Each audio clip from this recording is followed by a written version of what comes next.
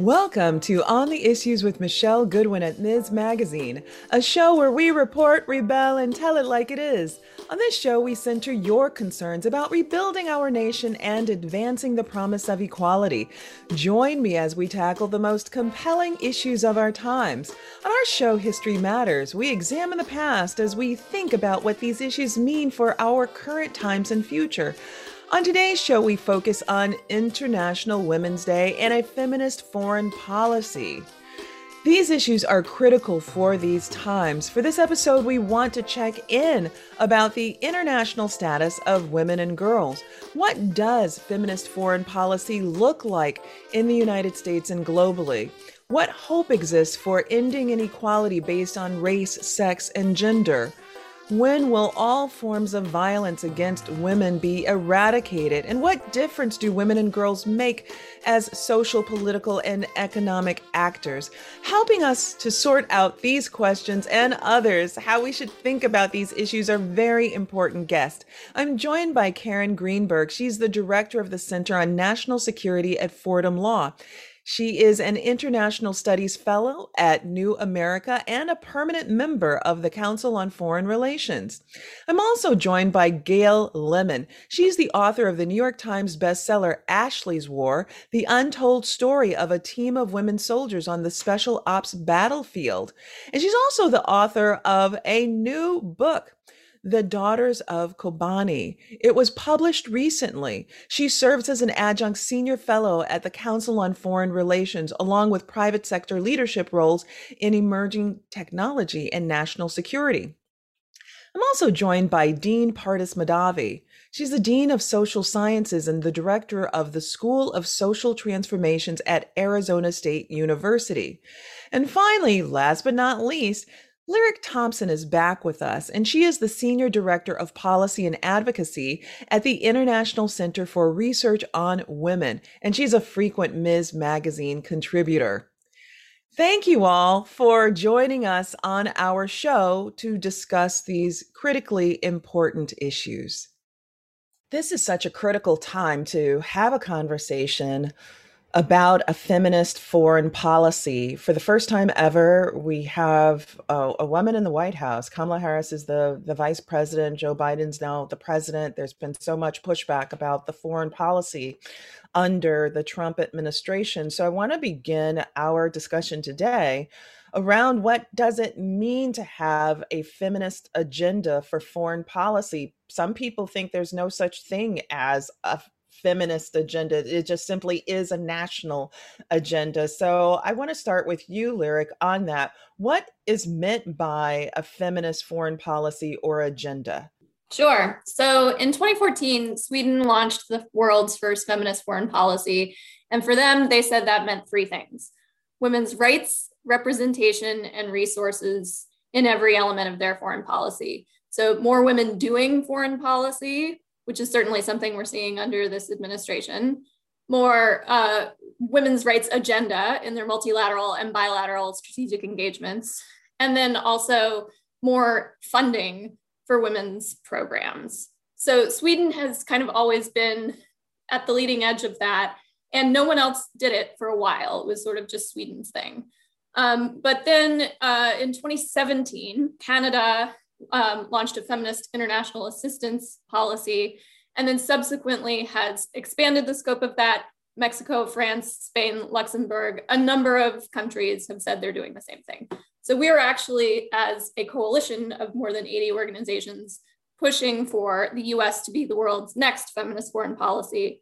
And for us, that means what Sweden did, but better, a more intersectional approach to this that would take on board issues like climate change, issues like racism and colonialism. We have specific recommendations for every stream of US foreign policy, from aid to trade, diplomacy, and defense. So on that note, I noticed that you recently published a feminist foreign policy for the United States, a memo to the next administration.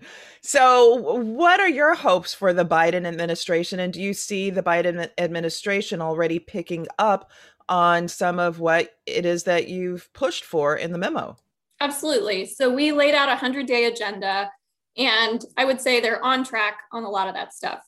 A1A, it means putting the gender equality architecture back in our US foreign policy approach. So they've launched a gender policy council, which has both a domestic and foreign policy mandate. That was one of our asks.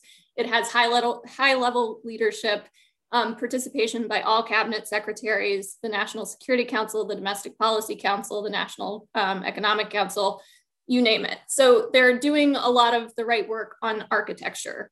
There were a number of things that needed to be fixed in the blizzard of executive orders that we saw come out of the White House, starting from day one. Everything from the return to Paris, the return to the World Health Organization, the repealing or the recension of the global gag rule, as well as staffing commitments to a global women's issues ambassador. We haven't seen that yet, but I'm confident it's coming. A number of other personnel appointments in terms of senior advisors across various agencies. But will they actually launch a, quote, feminist foreign policy? I think that is a question of both political appetite as well as policy heft. I think there is acknowledgement that there needs to be a knitting together of various specific women's rights issue policies on gender-based violence, on adolescent girls, on health, on women's economic empowerment. There needs to be some sort of overarching framework. To what extent will they take that to the next level and say, in the words of the Council on Foreign Relations, we are going to do the most progressive, most ambitious level of this and call it feminist, is still to be determined. So, Karen, I want to turn to you, and I want to highlight the spectacular podcast that you have, Vital Interest, and the myriad issues that you lift up with regard to American foreign policy. Can you set the stage a bit to help remind us about why we need to resituate our foreign policy? Can you give us a bit of an overview of the last 4 years? And I know that would be a lot. That would be like 10 podcasts to talk about the last 4 years in whole. But can you set the stage as to what were the things that we saw during a Trump administration or even an Obama administration that needs fixing, that needs recalibration? Well, first, thank you so much for including me in this discussion and for having me on again. And thank you for that easy question. Really thrilled to answer it. Listen, the last 4 years, in terms of many of what Democrats, women and men alike, and others would like to see in terms of foreign policy, have been a disaster. And they've been a particular disaster for women because on the receiving end of these bad policies, women have been, and children have been affected tremendously. You know, as Lyric said, the pulling out of the international covenants was in and of itself a signature premise of the Trump administration, but it wasn't just that. It was also, and here I'm speaking in terms of perception and gesture and presentation, it was also the embrace of cruelty as an acceptable measure towards people anywhere in the world and not caring about a human rights agenda in any way. And so it almost didn't matter what policy you turned to. The two, I think, that really intersect with this conversation the most that I just want to point to are what's happening with the camps for ISIS families and children abroad in Syria and also elsewhere, which have tens of thousands of women and children that are at risk, that are without resources, that are endangered, and that countries don't want to take back.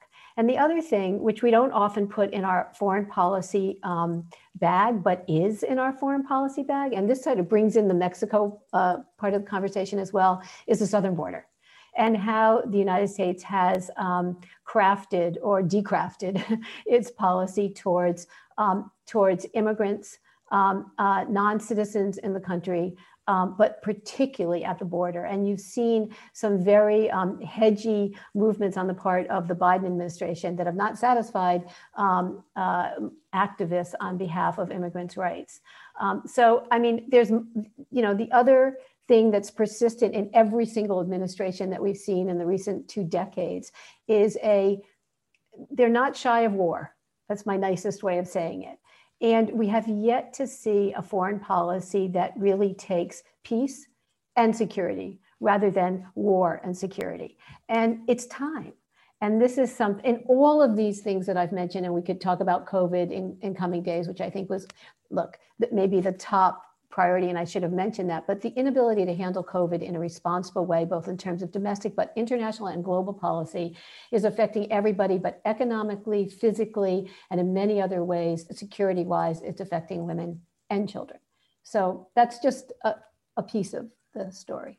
My gosh. And there's so many different pieces of that. I want to tie on to one of those right away and then circle back to COVID. And that is, tell us a bit why you think that the southern border has become such a contentious point in our American democracy. Oh my God, because we've handled it so poorly. I mean, how is it possible that we made family, I don't like to say we, how is it possible that the country made family separation a linchpin of how it was going to go forward? How is that actually possible? That we still have hundreds of children who cannot be reunited with their families and no real plan on how to do it because the information was never taken down.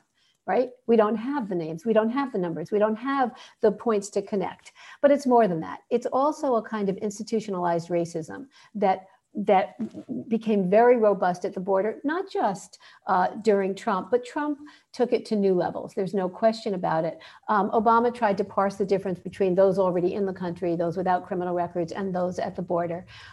It's become possible.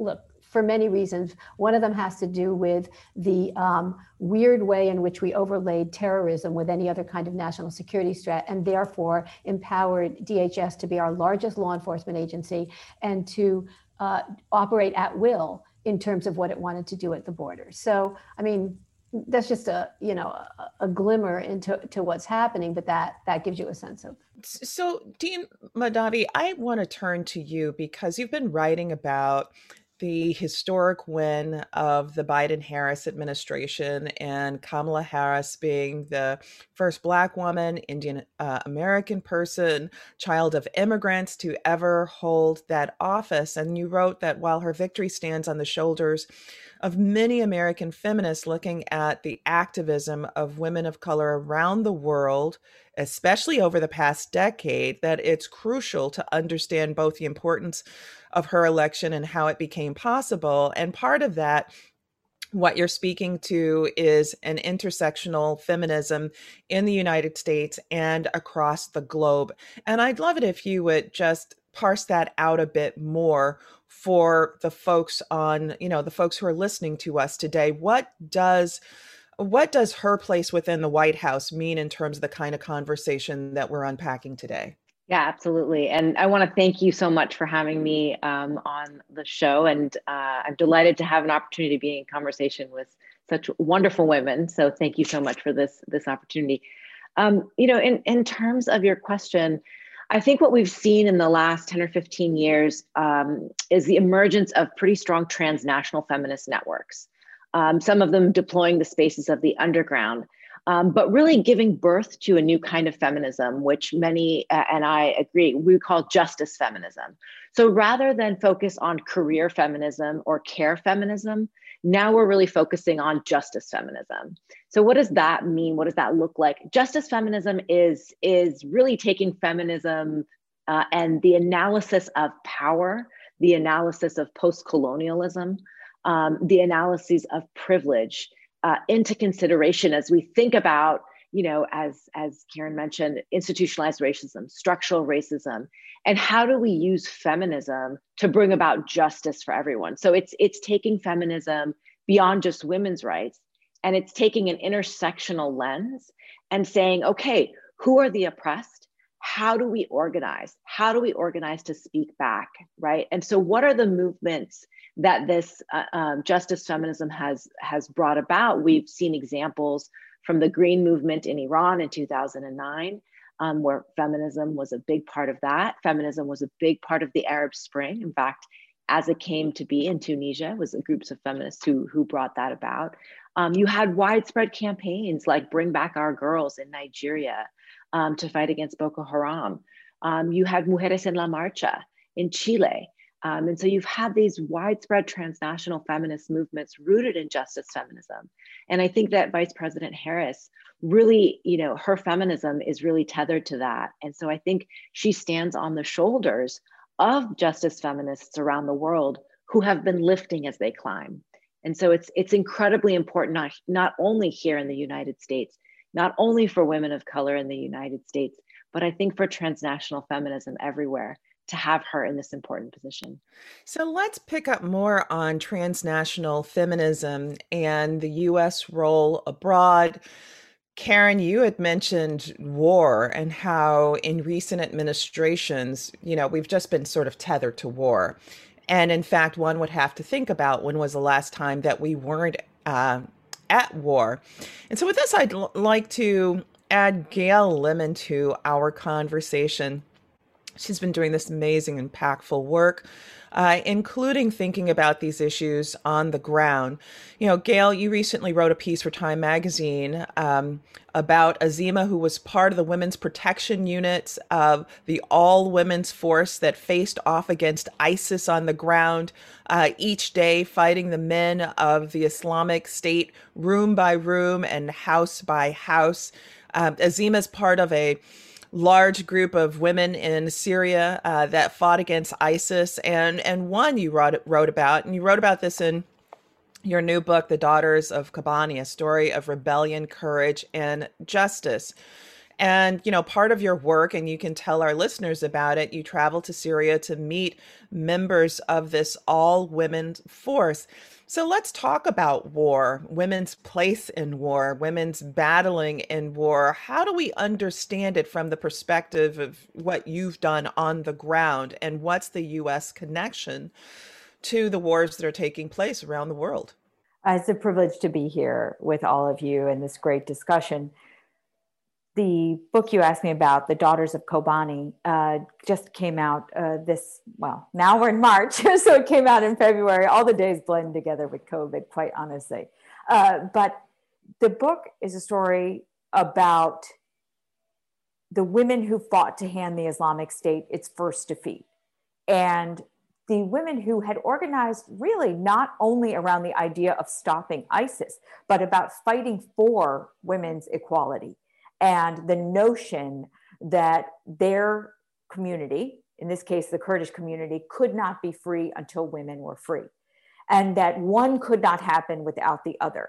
And for me, as somebody with ties to the region, my father's from the region, but certainly I'm very much raised in the American context, it was fascinating to see this experiment in women's equality that is among the most far-reaching that has ever happened in the world, happen on the ashes of the fight against the Islamic State, created by women who fought ISIS room by room, quite literally. There's a moment in the book where Rojda, who becomes the Americans' interlocutor in the fight in Raqqa to retake the so-called capital of the Islamic State, where she puts her weapon in the wall and brushes up against the leg of an ISIS fighter. I mean, we're talking about people who fought ISIS in that kind of close quarters so that we lived in a place where it would be harder for the Islamic State to launch attacks against the US, against Europe, and certainly across the region. And I wanted readers to understand what it felt like to get up every morning and to go to sleep every night, knowing that that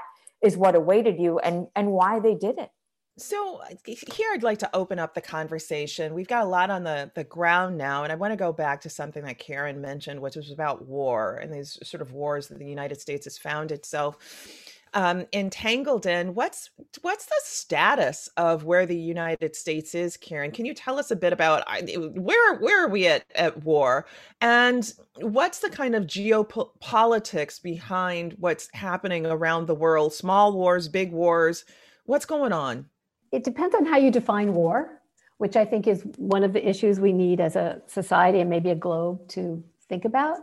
But, we're the hostile war on terror that consumed us in Afghanistan, Iraq, and then spread to Syria and Yemen is still going on. The question is it it's basically simmering. And what you've seen now in the standoff with Iran is that Iraq now has become a contentious space. arguably in our attacking places where Iran has militias, et cetera. We've seen it elsewhere in Syria as well, right, recently. And so this is the premise for our being able to have these so-called strategic attacks like we saw last week. And we don't know where that's headed. Is that a one-off that's a warning?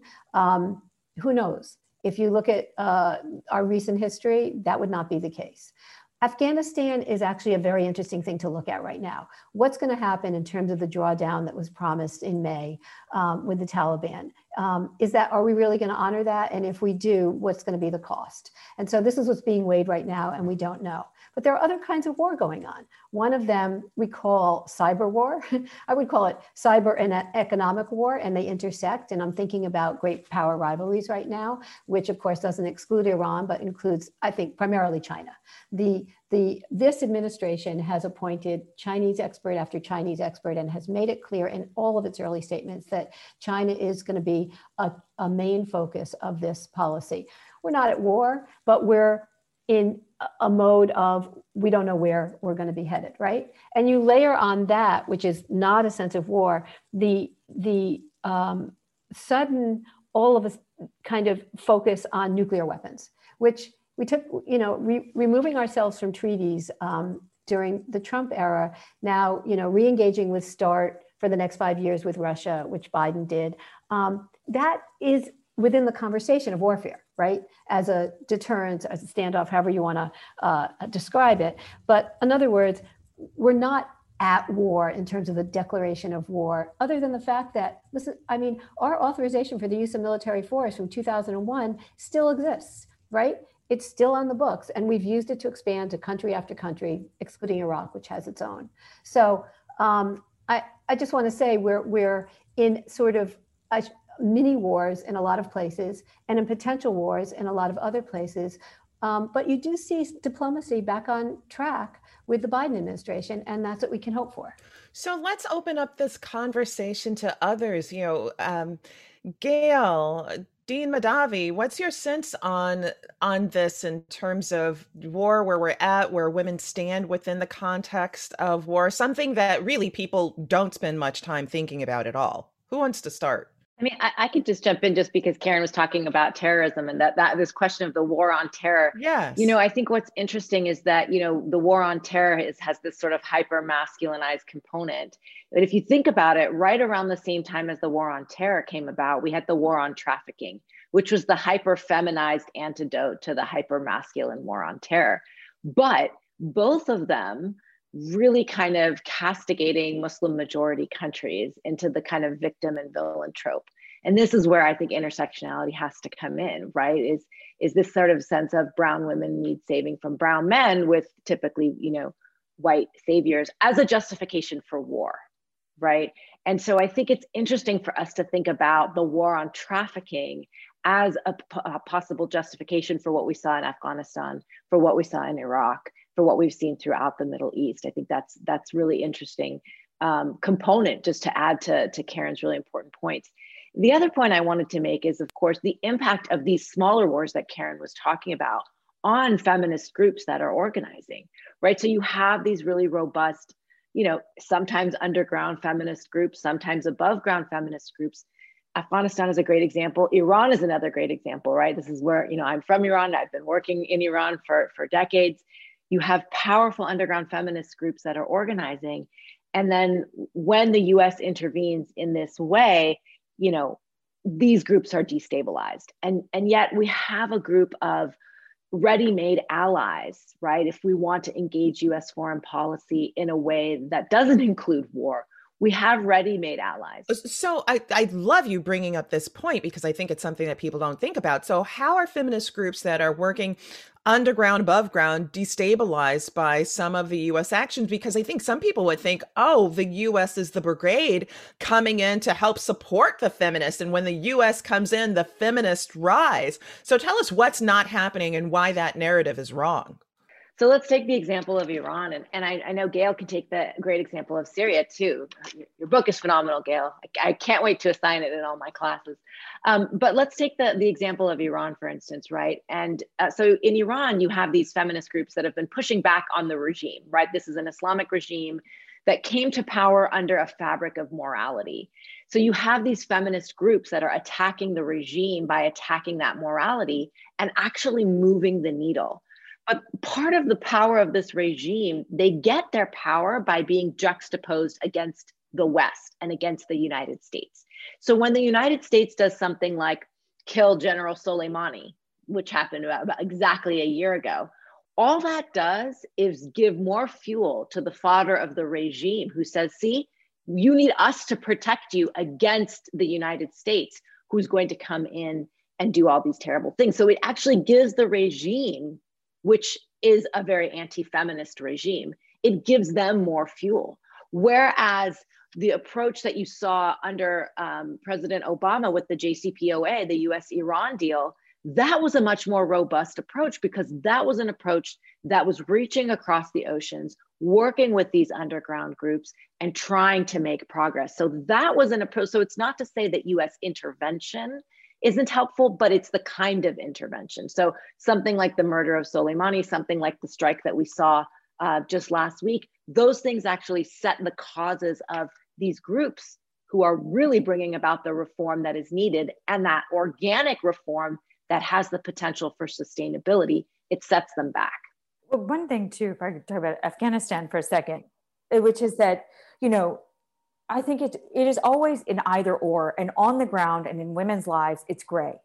It is neither all good nor all bad. And I would say that particularly if you look at the US and Afghanistan, there are people who I think are among the most heroic I have ever met. People who created shelters for women and girls facing marriage at the age of 11, standing up to their communities, even with allies in their communities who found it very hard for their own physical security to give them shelter, but have created a series of shelters around the country. And they'll talk about how it's actually very important that the US has some kind of presence there.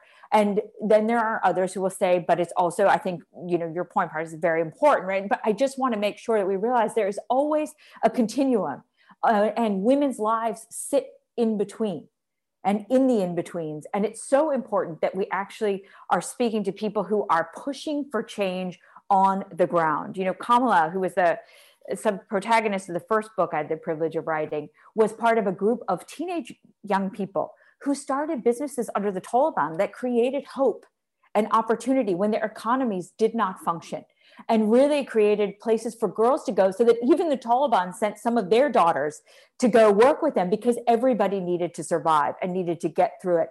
So it is really important that we listen and amplify homegrown agents of change in their own communities who are risking their safety to advocate for a better future for the next generation to live in a world that is more just. And the whole notion of women not being forgotten at the center of national security and foreign policy matters to everybody because suffocated opportunity is the enemy of global stability. It is in the interest of all of us. Well, what's amazing is part of this conversation is how central women happen to be to these conversations in so many ways. I mean, other than just the position of victim and survivor, but playing key integral roles as feminists on the ground, underground, and so much more. And it is important to shine a light too on the horrors and victimization that women experience during war. We see even some of that contestation playing out very recently, and we won't necessarily go there in this particular show, though we should probably have one about it, just about the horrors experienced by Korean women, right? That's a kind of narrative that's taking shape right as we're on this show. But I want to turn to you, Lyric, because part of, you know, when one thinks about violence, there's physical war violence, and then there's also economic violence, and there are issues of trade that are also connected to this as well. So what's part of the story in terms of that? How does trade fit into these kinds of discussions about power, about foreign policy, and how do women fit into those conversations about trade, power, and foreign policy?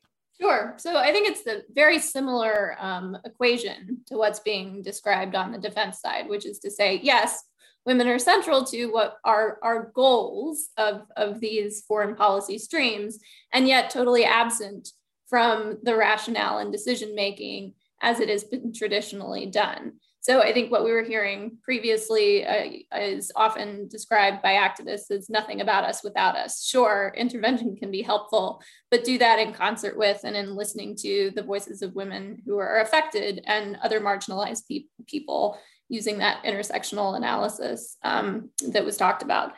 I think on the trade front, it's actually very exciting to think about what we could do because the baseline is so low. We have at least been talking about the experience of women in conflict for several administrations. And I think there has been an increasing drumbeat of saying, you can't ignore these issues, you have to look at this.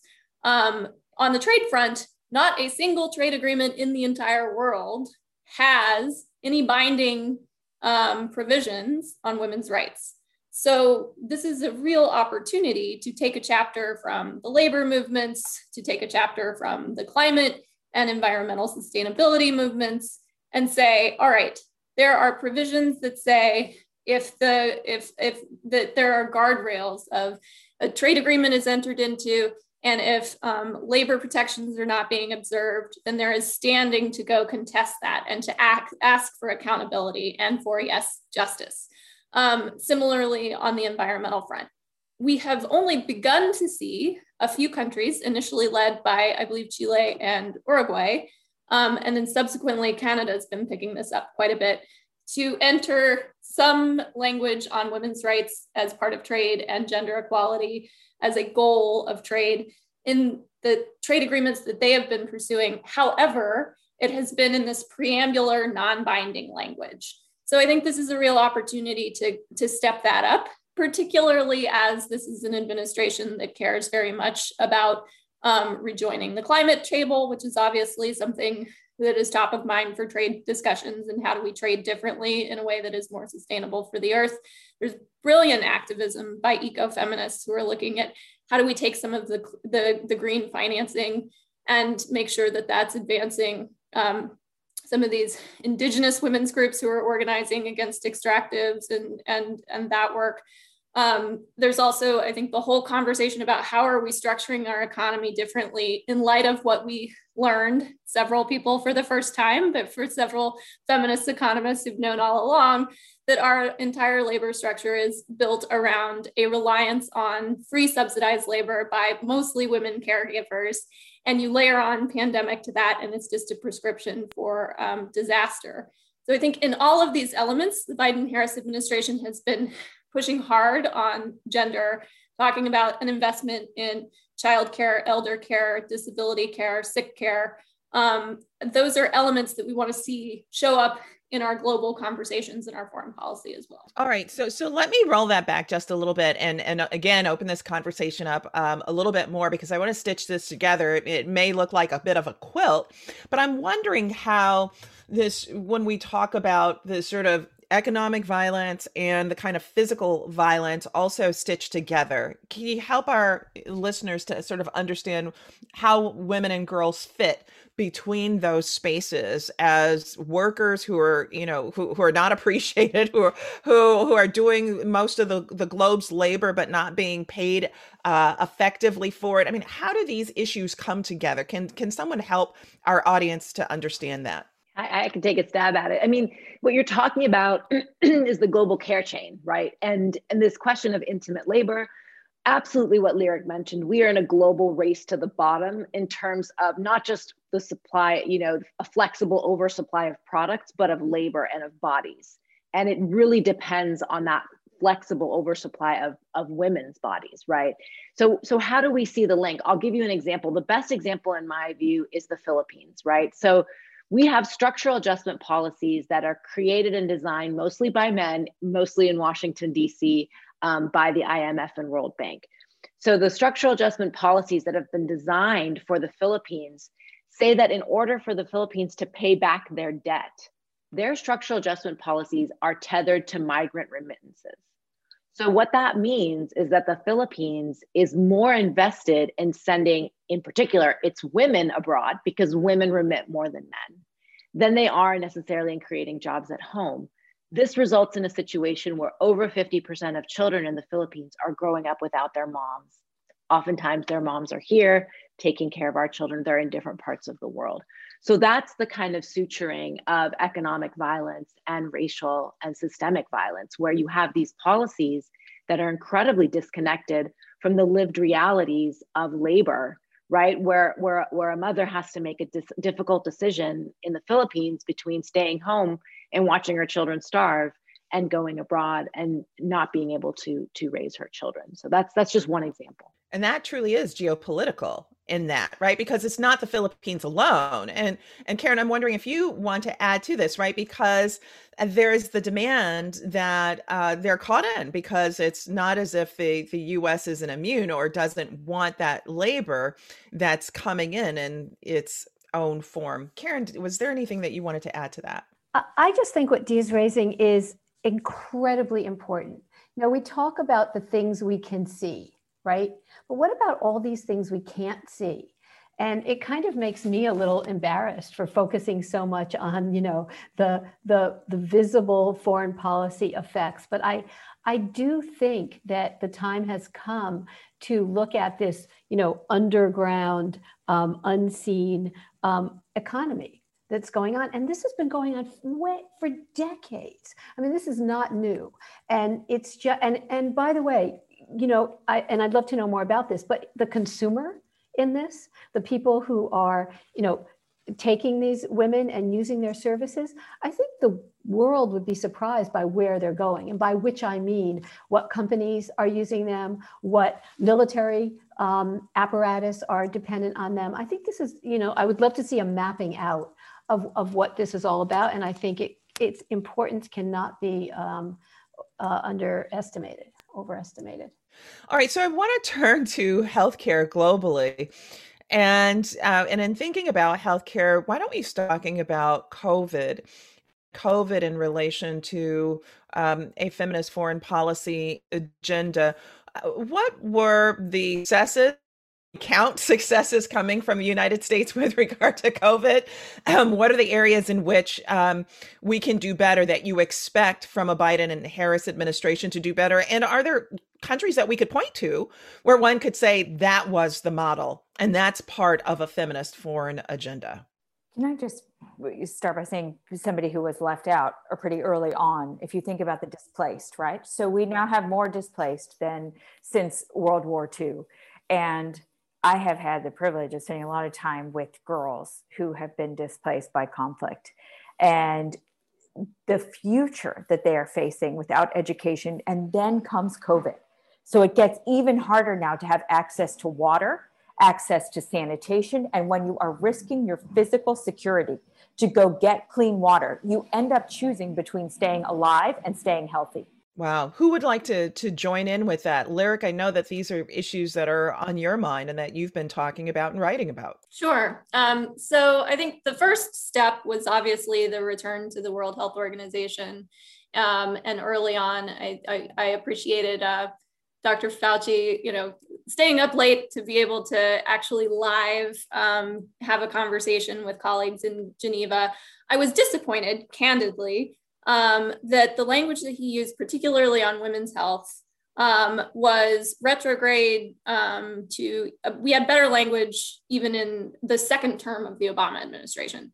So bear with me as I get a little bit wonky here on, obviously the Trump administration had dramatically expanded the global gag rule, which has been invoked in every Republican presidency since Reagan, which includes a provision that says that previously any U.S. family planning assistance abroad could not be used for any abortion-related activities. That is then rescinded in Democratic administrations. The Trump administration actually applied it to all global health funding, which is a roughly 16 times larger slice of our U.S. foreign assistance pie. So that has typically been a day one issue to rescind that just as a first step. That's not even feminist, that's just baseline, right? That action actually was delayed within actually over the first week. And they had this big global health day, but they were using language that included sexual and reproductive health and reproductive rights The language that the global women's health community uses now on these issues is sexual and reproductive health and rights. So the slice of sexual rights, which is everything from your ability, your right not to be raped, to your ability to have sex with, safely and with consent with anyone you choose. Those are the kinds of issues in that slice. Now, I am willing, they have subsequently published better language, and I think it's just clear that they were trying to get the right people on board who knew the terminology and maybe didn't get the briefing right at first. But I think this whack-a-mole that we play every administration in the whiplash of our fundamental rights and healthcare and our bodies, it will be up to whoever has the pen as to what the United States supports, which ends up translating into life-saving care. Clinics that were receiving US family planning assistance or US global health assistance and did not want to be gagged had to close. So then they also cannot provide COVID relief. So there's this massive reduction of the availability, accessibility, and quality of care that it's going to take years to dig back from. And then there's also just the question of the gendered impact of the COVID pandemic and to what extent the United States is standing up for those issues. Everything from the massive spikes in domestic violence, child marriage, female genital mutilation, the disproportionately female healthcare workforce, and protections and provision of equipment and support for their labor. I mean, the list goes on, but I think we haven't actually seen as much of an ambition there with regard to a feminist foreign policy as we would have liked to. So let me open it up again, because there's some people who push back and say, well, the United States should be spending its resources on matters here at home. Why should the US care about what's happening around the globe in terms of poor women and girls? That those are terrible stories. Wish they wouldn't happen, but really that's not really where our focus should be. Let those places do their own things. Let's stay at home. Gail, I know that this is something that you might want to speak to. I think a lot about this question. I have this debate a lot in my own family, Michelle. So, I'm glad to talk about this.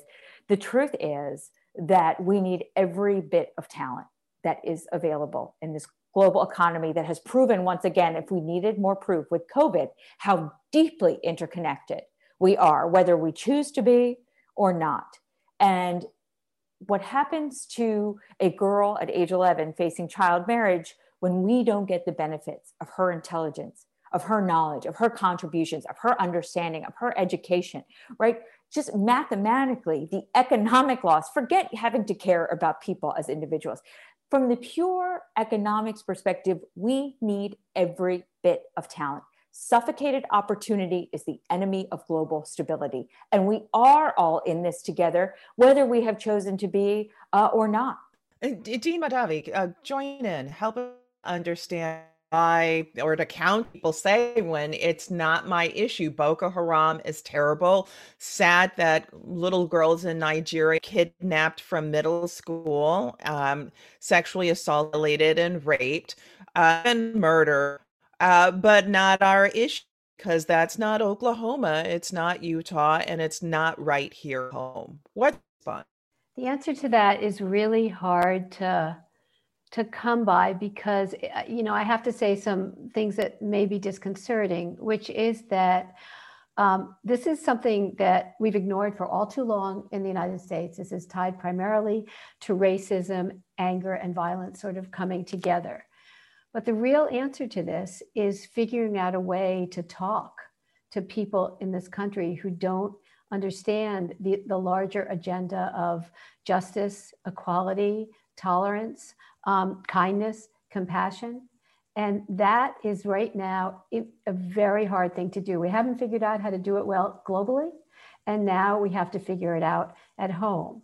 But the answer, of course, there's a measure of, approaching this through law enforcement, but that just can't be the way we answer this. There is going to have to be some kind of dialogue and some kind of rethinking what creates this and how to we're never going to have one narrative in the country, but we could at least have a narrative that speaks to an increasingly inclusive group. And by the way, this is an extremely important role that women can play in this conversation, in terms of the diplomacy at home, not just diplomacy abroad. So I know there's no adequate answer to that right now, but we should be thinking about it. So before we end our show, we talk about silver linings. But before we get to silver linings, I have a question for you, Karen, that circles back in some ways to a visit that you did with our show back in the fall. And I want to talk about homegrown U.S. violence and how that fits with something that is larger. We saw on January 6th an insurrection in the United States. We saw the Confederate flag make its way to our Capitol buildings, something that didn't even happen during the Civil War. It's a certain level of violence and a certain perspective about how the U.S. should situate itself. I'm wondering how we understand that Proud Boy movement, which you've written about, the Wolverine Watchmen. I'm wondering how that all fits together with understanding the values of our nation, how we understand who we are and our relationship to each other here at home and also abroad. It's a wide and open question, but you're so brilliant that I'm hoping that you can give us some insight as to how we understand going forward with a feminist foreign agenda when here at home we're in such a struggle. Yeah, so one of the things that I think 2020 helpfully made clear to everyone is that there is an absolute link between health justice, race and social justice, and climate, and that the world's most wicked problems don't respect borders or boundaries. So something like kidnapped girls, Boko Haram, something like trafficking doesn't respect borders. Climate emergencies don't respect borders, and certainly viruses don't respect borders. We're in a triple pandemic here, right? We have the viral pandemic of COVID, we have the re-rearing of the social pandemic of racism, and we have this very intense pandemic of inequality exacerbated by climate. Women sit in the middle of all this, and feminism, particularly justice feminism, can lead us out, right? Because the focus on justice actually looks at how all of these issues are interconnected and how the wicked problems are interconnected, so that, a trafficking ring. So I've been studying trafficking. I've written 4 books on human trafficking. A trafficking ring that, let's say, is based in Dubai may be involved with Boko Haram, but they may also be trafficking folks here to the United States as well. And so we should care because it does affect us. And if we take feminism to its core, right, we need to care about power and oppression and injustice everywhere, because nobody's free while anybody is unfree. There's also just the issue of the fact that Americans have a greatly inflated sense of how much we're spending on these issues. Most Americans think we're spending somewhere in the neighborhood of 25% of our budget, and it's closer to 1%. So I think that's often a helpful talking point, is it's just correcting the record on that. It's something that's searching for us all, right? It's the kind of searching question, and as I think about the last points that were being made about safe reproductive health care, a reproductive justice agenda that's global, clinics shutting down, one can see that right here at home. Those very same struggles and the results, high maternal mortality, and that high maternal mortality being connected to the failure of people to have places to go to get reproductive health care services because they've been shut down in the backlash against abortion rights. So what's playing out at home is playing out abroad. What's playing out abroad is playing out at home. So with all of that, one may wonder whether there are any silver linings. What are the things that you all are hopeful about, where you see changes that are going in the right direction? And I want to start with you first, Gail, and helping us to understand, with all that we've talked about and so much more, are there pathways for hope and progress that you see through your work and what you've been looking at? I deeply believe that there are ample reasons for hope. And every time you spend time with people who are fighting in their own communities for the next generation, you leave so inspired. And I know in Washington, it can feel like no positive change is possible. And I frequently joke that I have much more hope when I'm interacting with people in northeastern Syria than in Northwest Washington, because there is just this spirit of getting on with it. When you spend time with a young woman who survived the violence of ISIS and who then, as we talk about in the Daughters of Kobani, goes on to be part of units that protect other people. And you say, why do you do this? And she said, because my life means that this should not stand. And you can't help but be inspired by the courage that you see in people all around you. I mean, I grew up in a community of single moms in Prince George's County, Maryland, not one of whom had graduated from college, let alone gone to graduate school. And they taught us to go to work every single day and to not look for things to be easy, but to press through the hard. And that is what inspires me. All those women all around the world fighting every day for us and for their children, for our children, and for the notion that you can't care about one without caring about the other. Thank you so much for that. Lyric, what do you see on the horizon that our listeners should be guided by and perhaps hopeful about? Two things for me. The first is that I think we're almost through with the case making, which I feel like is where we've been for a lot of years. And now the answer is more likely to be from policymakers. It's more likely to be how, which I think challenges us to bring our best ideas and move to the action phase, as opposed to the continually asserting your relevance to the policy making process, which is a relief. The second thing to me, I think, is the fact that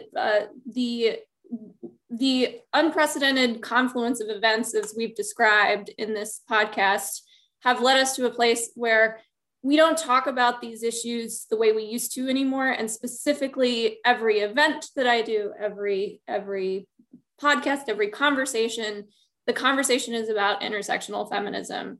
And I hope that the days of a sort of white standard of American feminism, or of American exports of our feminism globally, is, if not behind us, at least increasingly visible and being checked. And so I think that I am optimistic about the knitting together of these issues and the taking of more of a power-based analysis than even just a gender-based analysis, which I think has only been real movement in the last couple of years. And Karen, what about you? I think that we are in a period of such fluidity in so many ways, identity issues and fluidity, but also institutional issues, nothing from my personal identity issues to the nation state. The nation state is not what we've known it to be for, until this century. And in this new global transnational world that's been decimated by COVID, where institutions have suffered throughout, this is opportunity.